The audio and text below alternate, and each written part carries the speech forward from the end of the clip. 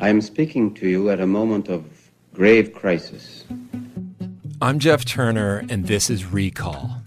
It's a series about history. Not the ancient past, but history that's still hot to the touch. In this first season, I explore a revolutionary political movement that brought a modern democracy to the brink. You can find Recall, How to Start a Revolution on the CBC Listen app or wherever you get your podcasts. This is a CBC podcast. Imagine after a long career, you get crowned Queen of Reggae. But that kind of makes sense when you're talking about Marcia Griffiths. Marcia is part of bringing reggae from a small musical movement in Jamaica to a worldwide musical force.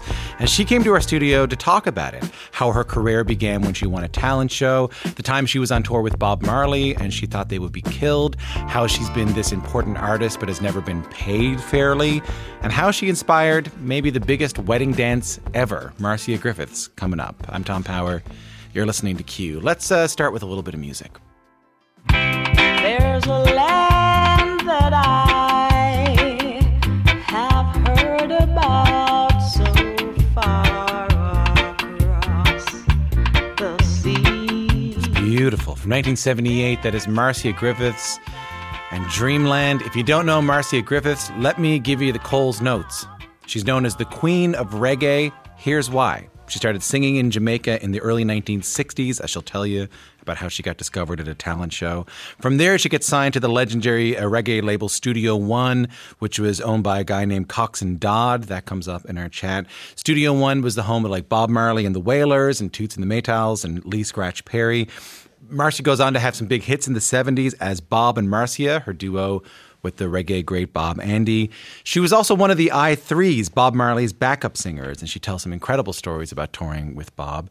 So this October, Marcia's legacy is being honored with the Order of Jamaica. She was in town, as I mentioned, not that long ago, doing a gig at the Canadian National Exhibition in Toronto. She dropped in for a chat about her incredible career. We were very grateful to have this time with the Queen of Reggae, Marcia Griffiths. How are you? I am giving thanks. I'm wonderful. And I must say I'm truly blessed. Congrats on the Order of Jamaica. Thank you. How does that feel? It's really a wonderful feeling to be recognized for your works over the years. And usually we in Jamaica, we say that we see this bestowed. This order is usually bestowed when someone has passed or they're very sick. So I'm thankful that I'm alive and healthy. How do you find out? I just got a phone call to say that they're honoring me. They're bestowing the Order of Jamaica to me. And I said, well, I'm thankful, you know, and I'm glad I'm alive. Exactly what I just said to you, I said to them. That's a beautiful thing. Yeah. Now, when you were a kid, here's what I'm curious about this. When you were a kid, what kind of music was playing around the house? What were you listening to? We were influenced by American music. On the radio, right? When I was a kid, on the radio, yeah. Yeah. All we heard was American music. Of course, we heard our own Jamaican music, but we were influenced by American music. What do you mean by that? That you heard there was Jamaican music, but you were influenced by American music. What do you mean by that? We used to hear more American music than our own music. And for example, reggae music was not allowed to be played on Sundays because it was seen as rag music. Yeah. Yeah. Yes. Lower class. So we would hear more American songs being played on the radio than our own music. Of course, we knew about Bob Marley and the Wailers, the Heptones, Delroy, and a whole lot of nice Jamaican songs which we loved. But we hear more American music then. And were you singing around the house growing up? Oh, every day. I sang in school, church, choir, everywhere. That's the only relief we had as kids. We couldn't go anywhere. So I have two other sisters, and we would just sing and harmonize ourselves every day, every night. On like church songs? Church songs. Like what church songs were you singing? We used to sing Someday, some happy day, from sin my soul set free. Then the tambourine is going. Yeah. You know? Yeah. So it's a revival. And were you good at it? Like, did people tell you were good at singing right off the bat? I was. Those days we just loved to sing, but we had no vision of being any singer. We just loved to sing.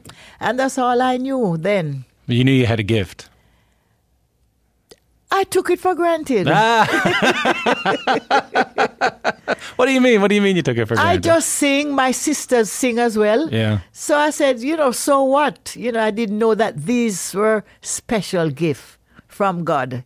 It was a God-given talent. So we just sang in church, school concerts, and that was it.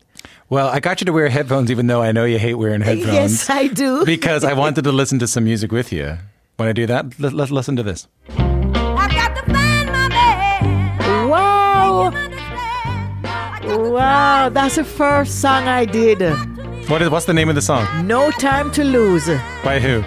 Carla Thomas.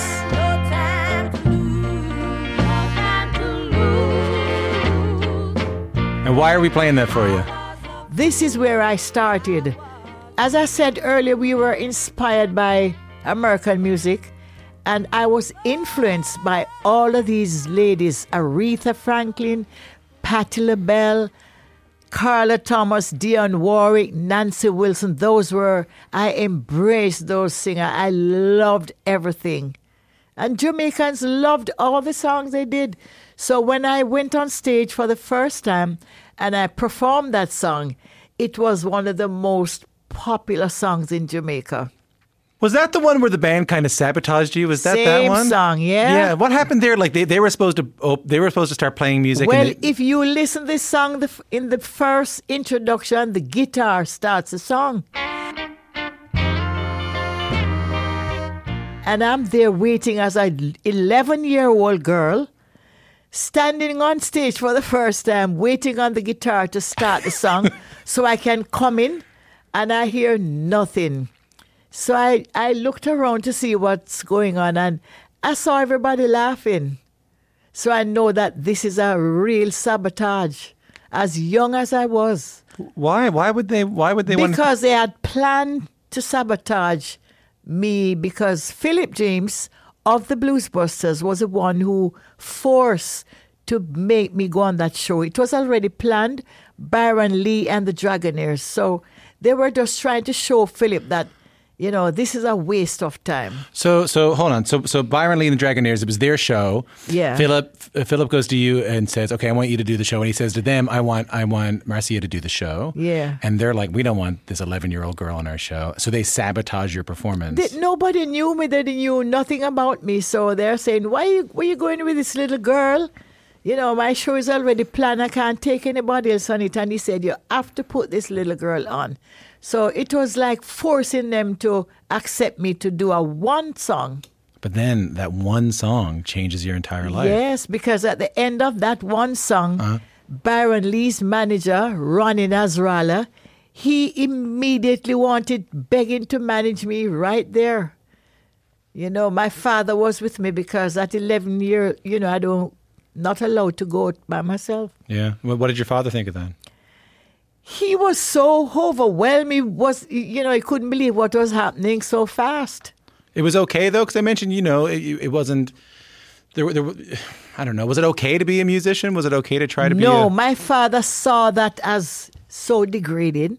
He would want me as his daughter to be a nurse or a teacher or anything else other than being a singer. So did he take you to Studio One? Did he let you go? Did you have Yes, he took me there with the guy who, introduced me to go there. How did you talk him into it if he didn't want you to be a musician? No, because he was so proud of me watching me on the stage. Yeah. And then Linford said to him, he wants to take me down to Studio One, which is Jamaica's Motown. So he walked with us down there as well. And funny, he became so close and friendly with Mr. Dodd. Oh, really? Yeah. I mean, so for people who don't know, Studio One, as you mentioned, the Motown of Jamaica in so many ways, some incredible artists that were happening there at the time, right? That's where you graduate as a musician or an artist. I usually say that's where you graduate. if you didn't go through Studio One, then, you didn't really have that experience. Because I met all the icons there. Bob Marley and the Wailers, name them. They were right there. What was it? Was Lee Scratch Perry there too? I saw Lee Scratch Perry washing down Mr. Dodd's car. No way, looking after his car? Yeah. And I don't know, it's all very romantic to me, because to me it's just stuff I read in books and and all that kind of stuff. Yes, it's like a fairy tale story. What was it like in there in real life? Wow, it was just something that money could never buy. To walk in that studio and see all these great musicians, Jackie Mittoo,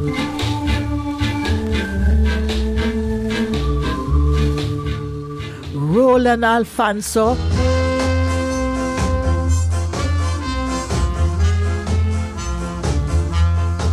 Don Drummond, one of the greatest trombonists. Oh my goodness. It was awesome. Were they nice to you? Very nice, because those days it's 2-track. The voice goes on with the rhythm, so you can't afford to make any mistake. Right. Back in those days, it wasn't like now where I could do on my phone, record track after track after track. Exactly. Back then you had 2 tracks, one for the music, one for the voice. So you had to nail it right away. Definitely. And you did. I did.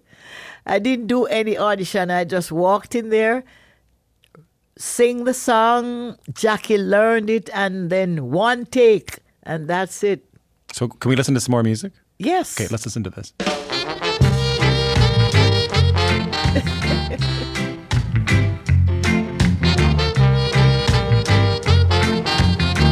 Yeah.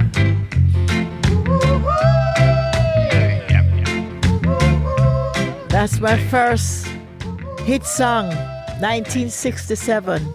Feel Like Jumping. That's right. I feel like jumping, Lord, I feel like shouting now. I feel like moving, I feel like grooving now. La la la la la. Big hit song for you, right? Big hit song written by Bob Andy and Jackie Mittoo. What did that song do for you, the success of that song do for you? Well, that song put me on the market, and then everyone started to know my name, started to know about me after that song. And then I had many other hit songs in the decade of the 60s following Feel Like Jumping. Was it overwhelming to have that kind of success at such a young age? Yes, it was. Well, no money came with it, but it was still nice. What do you mean no money came with it? No one got paid. When we go there like a 9-to-5 job, we clock in early morning, and we're there all day in the studio recording. No money. We would maybe get one patty for lunch. Sister Rita, I met Sister Rita there. Rita Marley. Rita Marley. And she was my friend immediately, because this is a male-dominated world, and she's a woman. So we became very close friends, and we would talk. And there's no pay for anyone. Even if we do stage shows, there's no pay. Does that make you angry now? No. Because when I hear them talk very badly of Mr. Dodd, I will still give him praise, because he gave me the opportunity, which was the greatest. And he gave everyone else the opportunity, because I think he was really innocent then. I don't think he was even making anything much himself. But we all got the opportunity to express ourselves and to show our talent to the world. And eventually it pays off for every single one of us. I mean, you said just then that it was a male-dominated world. Yes, it is. I mean, it is now, and we'll talk about that a little later. Maybe it's a little bit better for women artists now, but back then especially so. I read this quote from you when you were working with Bob Andy, a fellow legend just like yourself. You guys had a duet. You had big hits in the UK. You did a great version of Young Gifted in Black, which I really love. Young, gifted and black. Oh, what a lovely, precious dream. And you did this song called Pied Piper. That's right. Which I really loved. Hey, come on, baby, follow me. I'm the Pied Piper. But I read this quote that you said, Bob Andy was everything a young girl needed to survive in a male-dominated business. Does that mean he looked after you, or he... He was more experienced, more knowledgeable, and he could maneuver. He could handle himself. So because of his presence, I usually say that I think God wanted me for a purpose, because had it not been for Bob Andy, a young girl in a male-dominated business, and you're vulnerable, everyone has eyes on a young girl coming in the business. Even Bob Marley himself and Peter Tosh and Bunny Wailer, there were three guys who would watch a young female coming in the business to see how she carries herself. Judging you a little bit? Judging, yes. So I didn't have any time for anyone else, because Bob Andy and I became close friends, and he would be everywhere I was. And the guys didn't like that. He was very protective. If I'm going into the country to perform, he's there. And the musicians were so angry. They didn't want him around because they weren't allowed or weren't able to make pass at me. I remember I performed in Clarendon one night, way in some remote areas, the Scatterlights. And Bob Andy was there. And, they were so upset that he was there that at the end of the performance, this is a young girl, and they drove away and left us there with a guy who packed the instrument, Ickerman, myself, and Bob Andy. And you know what they said? They are only responsible for singer, not singer and boyfriend. And they left us, all three of us. We had to bum a ride. They call it bumming a ride. We had to bum a ride from there to get back into town. And I couldn't tell my father what happened. Yeah, as a young woman in that industry at that time. Because he would stop me from going to Studio One. And I didn't want to stop. It was a rough road coming up, in a male-dominated business. So I'll forever say I'm thankful for Bob Andy. You mentioned Bob Marley there. You did end up singing with him touring with him for a number of years. I met him when I went there in 1964. Yeah. But I had no vision, no idea that I would end up working with him. How did that happen? Well, I was doing some performances for a weekend, solo performances, because I started out as a solo artist. I never relinquished my solo career. Yeah. So when I did the performances, I invited Judy and Rita to come and do harmonies. And at the end of the performance, we had a little jam session on stage, and the audience loved it and said... What did you sing in the little jam session? Sweet Inspiration song. They were popular in Jamaica, and everybody loved Sweet Inspirations. I need your sweet inspiration. Incidentally, that's Whitney Houston's mother. Cissy Houston, yeah. Cissy Houston. Yeah. And they loved that group. So we did all of those songs. I need your sweet. All those songs were Jamaica's favorite song. The audience loved it and encouraged us to form a group. And we said, why not? And I usually say that coming together as I3 in a group, it was ordained by the Almighty, because at the same time, Bob Marley and his original Wailers had a major fallout. Big fight too, right? Big breakup. Big. And exactly at the time of the fallout, the group was formed. And he immediately heard that we formed a group and we were doing a gospel show for the first time. And he called us in to do Natty Dread. Dread, natty dread now. Natty dread, Straight to number one. Bongo, bongo, I. natty dread, And after the passing of His Imperial Majesty, he called us again to do Jaliv. Jaliv, children, yeah. And we ended up doing the entire Natty Dread album. And the rest is history. We became his three little birds. I mean, take it. Speaking of, you're doing my job for me here. Take a listen. Rise up this morning. Wow. You're good. You're good. Yes. You should be sitting here, for God's sake. What am I doing? Three little birds. Yeah. I'm waiting for you, though. Singing sweet songs There's Bob. I'm waiting for you to come in. of melodies pure and true. Right here, right? Here we go. Yeah. This is our message to you. Beautiful. Singing on. Three Little Birds from Bob Marley, the album Yeah. Exodus, featuring my guest Marcia Griffiths on backing vocals. I hear he was tough in the studio, though. Yes. I hear he was tough on musicians, and I hear he was tough on singers. You know why? He thrived for perfection. Yeah. I have not known anyone up until this day taking the music so serious like Bob Marley. He loved it. He never cared about money, no food. He just wanted this message and this music to go out there to the four corners of the earth, to the people. That's all he cared about. That was his life. This man, listen, I can't even find the adjective to describe what I saw. Is that hard on you as a singer? You got to do take upon take upon take upon take? Yes. It had to be perfect. If we are performing on stage and he had ears like Stevie Wonder is another person I see with that kind of ears. Yeah. And if he hears one wrong note coming from our side, remember the next day we're going to be rehearsing that one song for like 3 hours.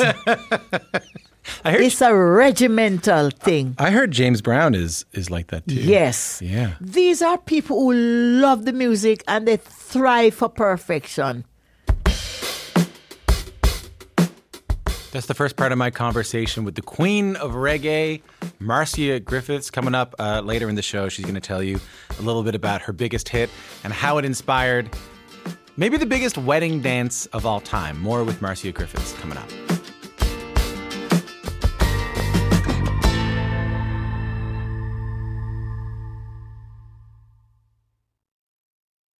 Hi, I'm Jessie Cruikshank. I host the #1 comedy podcast called Phone a Friend. Girl, let's phone a friend. Not only do I break down the biggest stories in pop culture with guests like Dan Levy and members of NSYNC, I do it with my own personal boy band singing jingles throughout. Because it's my show. It's your show, girl. New episodes of Phone a Friend Yeah. drop Thursdays wherever you get your podcasts. So work it, girl. Yeah, work it. Okay, that's enough. Well,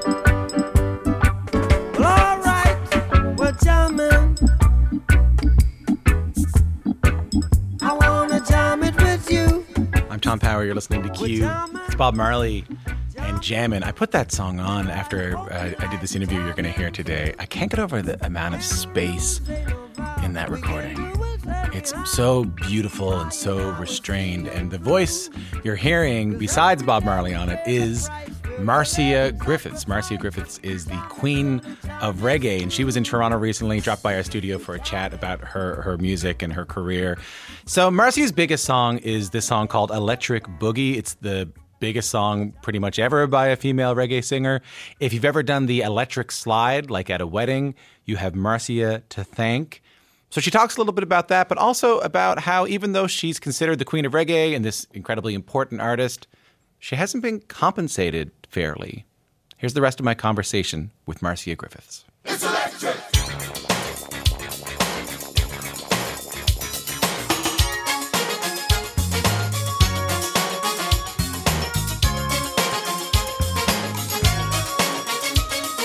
You can't see it. It's electric. You knew I was going to play this for you, didn't you? No, No? no. Ooh, it's shocking. It's electric. That is Electric Boogie by Marcia Griffiths, #1 in Jamaica. Ends up inspiring the electric slide dance move, which is still done at like weddings, gatherings. It's the longest living song and dance. It's huge. And I heard a story I wanted to ask you about because we're in Toronto right now. That's right. This whole thing, for better or for worse, wouldn't have happened without Toronto. This is where it all started.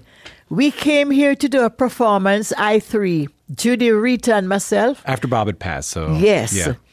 And of course, it's a male-dominated business, and the women are usually seen for their favors.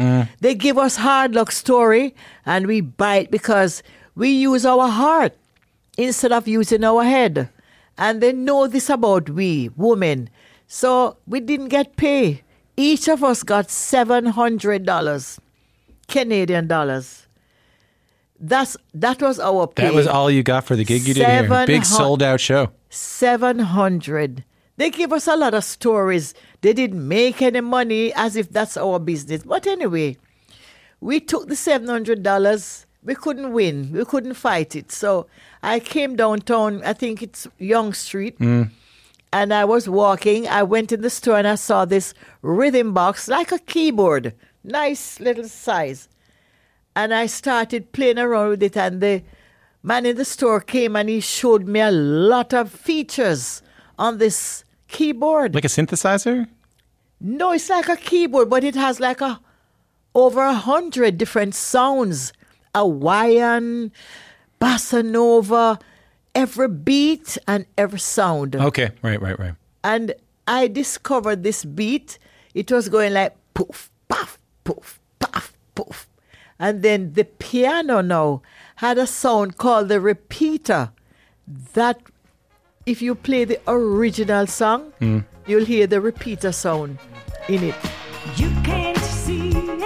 It's electric. Boogie, woogie, woogie. You've got to feel it. It's electric. Boogie, woogie, woogie. That's from the rhythm box I bought. In Toronto? Yes, right here in Toronto. Wow. I took it home to Jamaica. And because Bunny Wailer and I go way back, and he used to visit me regularly, and he's a very good songwriter and musician, I showed him the box. I said, Bunny, come and look at this box. And I showed him one particular beat that I loved. So he combined the beat with the piano and put some hand claps, matching hand claps. I got to groove, groove, groove. That gave it a boost.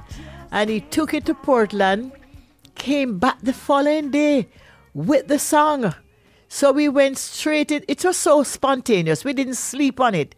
We went straight in the studio, and guess what?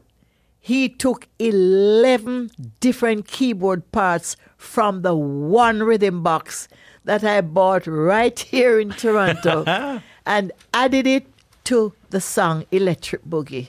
How did you find that the electric slide started happening? When did you find that out, that people were doing... 1989. I was on tour in 89, Sunsplash tour on the West Coast, when I got the call that the song just took off with a dance.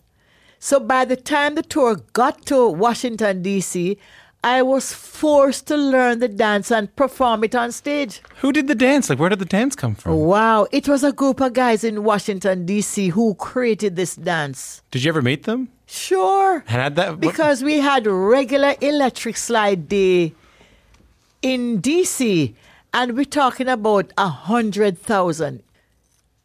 I stood on stage and watched 100,000 people doing the electric slide. It was like a wave. Everything was just going like that. It was something to behold. Is that a point of pride? Are you proud of that? Well, I'd feel better if I was able to make some money from it, you know. But unfortunately, Bunny Wailer claimed 100% from the song. And whatever I made from that song is from performances, and thanks to Chris Blackwell, who thought it was so unfair that nothing was given to me. So I eventually, in the end, got some performance royalties. But I didn't get what was due. No publishing? Nothing at all. Nothing. And it's from my music that the song was written. That's horrible. Very. How do you... I think it's unfair, Yeah, and I think it's selfish yeah, and greed. yeah. Because there's enough there for everyone. So it's just greed. What do you do then? How do you, Well, I went in the studio and with the Miami Sound Machine, and we re-recorded the song with Chris Blackwell's advice, because originally I was looking for Bunny Wailer to do the video I heard with this story. me. Yeah, yeah. Because Bunny has a major part in that song where he does a rap. Take Miss Cat with electric belly, she's moving with electric, she's sure about the movie. You've got to know where to... And if I was going to do a video with the original song, it would be Bunny and myself. But while I was searching for Bunny, he was busy in the studio recording over the song for himself. Doing his own version His of the song own without you. Without me. So when I finally found him, he had already done the song and was now doing the video with some dancers. I cannot find the words to tell you how bad I felt. But good over evil, I say, because his version didn't do anything, even though I took it personally myself and was giving it to all radio stations. But they didn't know that version and they didn't love that version. So it didn't work out for him. And you went in and did your own version. Yeah. And that blew It's up. the same thing, but I just record it over. I really appreciate you talking to me about that, and it's not lost on me that 60 years in the business, and you're still. You and I were talking before we turned the microphones on, and I was like, "How's it going?" You were like, "I've been on the road, I've been touring." Well, this shows me, and I have to say this before I close out. It shows me that when God says yes, no one says no, and if it says, many are called, but few are chosen. And I honestly believe that God chose me as a missionary on a mission doing God's work. And that's what keeps you on the road. That's what keeps you going. Yes. It's a sense of... Because I would not have lasted had it not been for God who has preserved me all these years. And of course, thanks to the fans who have supported me. I really appreciate you coming in. Nice to talk to you. Yes, it was a pleasure.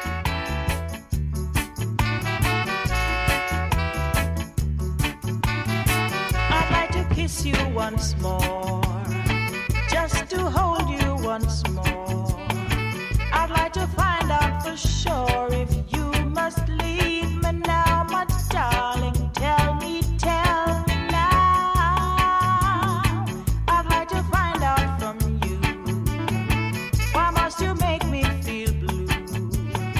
I'd like to know what to That's beautiful music and a great way to be introduced to some of this music if you don't know it. From her 1978 album, Naturally, that's Marcia Griffiths, also known as the Queen of Reggae, with a song called Tell Me Now. I remember she stuck around for, I don't know, maybe like another 25, 30 minutes afterwards. We had a grand old chat. I just absolutely loved talking to her. Can I shout out, I didn't get a chance to do this on the radio show.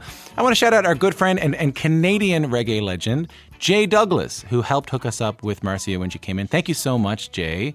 And it was nice to get to spend time with two legends of reggae, Marcia Griffiths and Jay Douglas. I want to give you a heads up that the other episode we have up today is a pretty fun one. I love the way that Afi Yorvanen or Bahamas thinks about music. I think, like a lot of musicians, when you play guitar, he's a really great guitar player. When you start out, you are trying to play perfectly. You're trying to play as many notes as you can, as perfectly as you can. And as you get more mature as a musician, in my opinion, perfection becomes a little less important. So ostensibly, mine and Bahamas' conversation is about country music and his sort of pivot to country music on this new record. But it becomes this conversation about whether perfection is something worth striving for.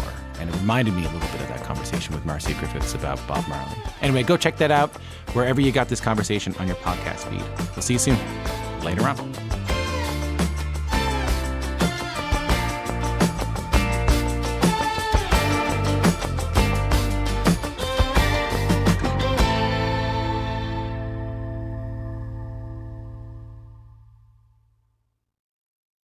For more CBC podcasts, go to cbc.ca/podcasts.